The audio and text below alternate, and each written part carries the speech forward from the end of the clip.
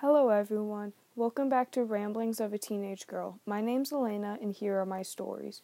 Please remember, go follow my Instagram at ramblingsof_teenage girl. Now, on with this week's story.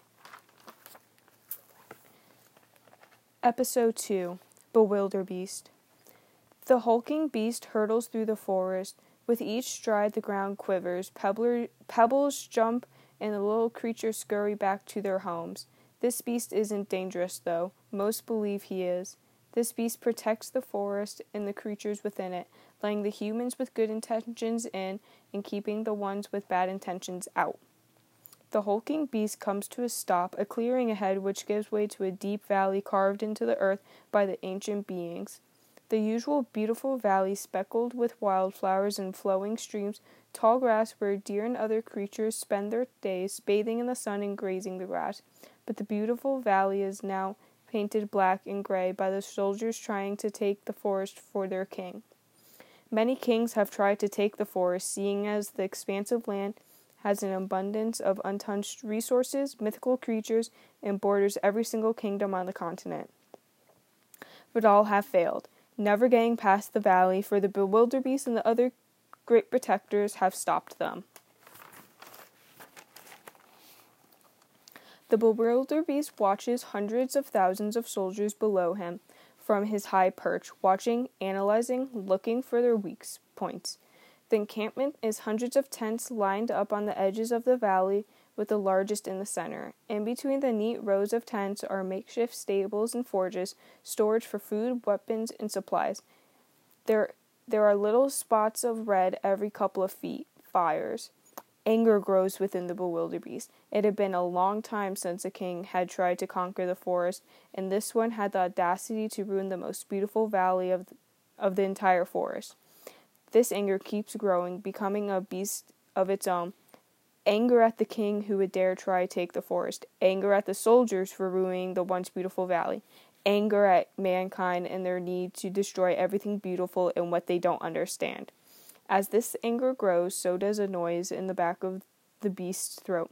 A powerful feeling grows, fueled by his rage.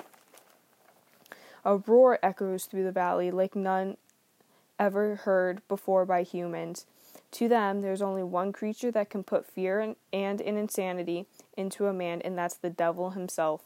All the soldiers look towards the cliff, the roar shaking them to their core.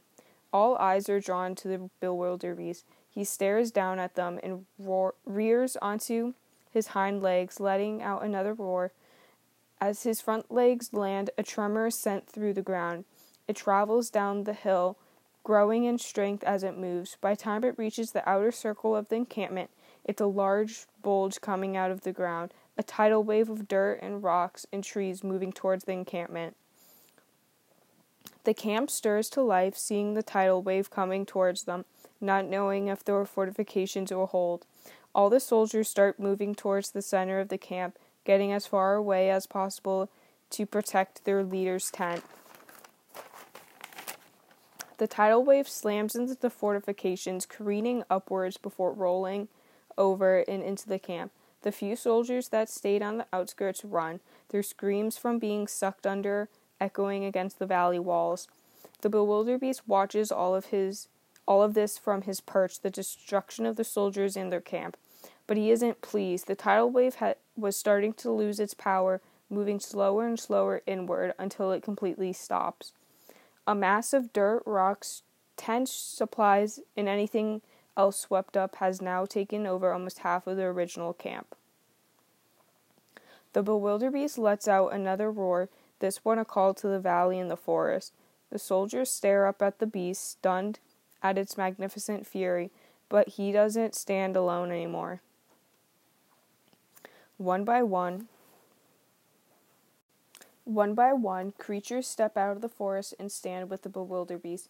Fairies and stags, wisps and centaurs, satyrs and nymphs, and other creatures that mankind didn't even know existed. The troops just stare, watching the creatures until the Bewilderbeast lets out another roar, and they charge. A rumble sets through the earth as the forest creatures charge down the hill and the soldiers scramble. Orders are called out as the soldiers form ranks and the weapons are readied. Swords and shields ready, a barricade of men is assembled, while another group is formed with spears for added protection. The cavalry assembles. What few horses survive the tidal wave and mount. Left-over foot soldiers search for weapons and armor, some opting for longbows. A group of particularly strong men prepare the catapults.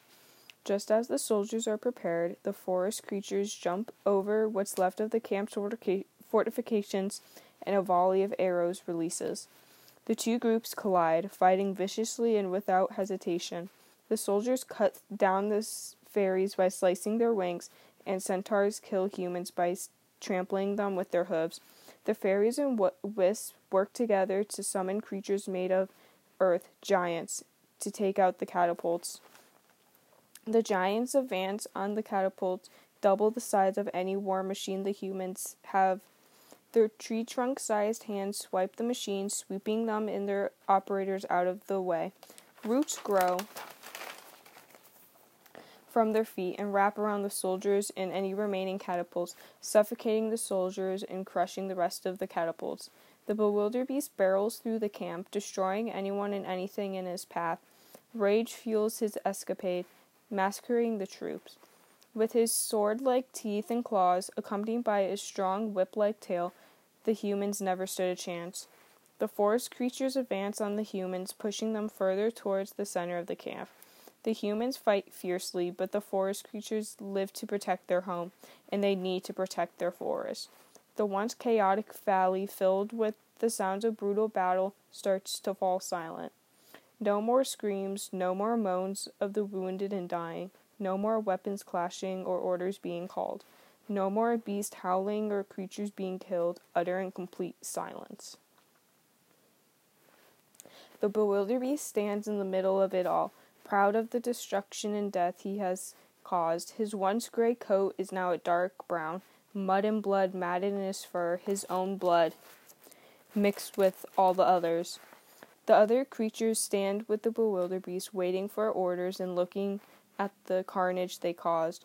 Most of the creatures are gentle and kind, but when the Bewilderbeast calls them to defend their home, they will fight. And fight they did. The Bewilderbeast is proud of all his warriors. Stopping another invasion attempt is no easy feat.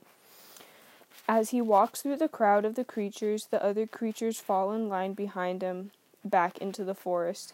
As they follow, they claim their fallen and injured and carry them back to their homes, where the ancient beings will reclaim the dead and heal the wounded. And as the Bewilderbeast leads his people back into the forest, he knows his people will be safe once again.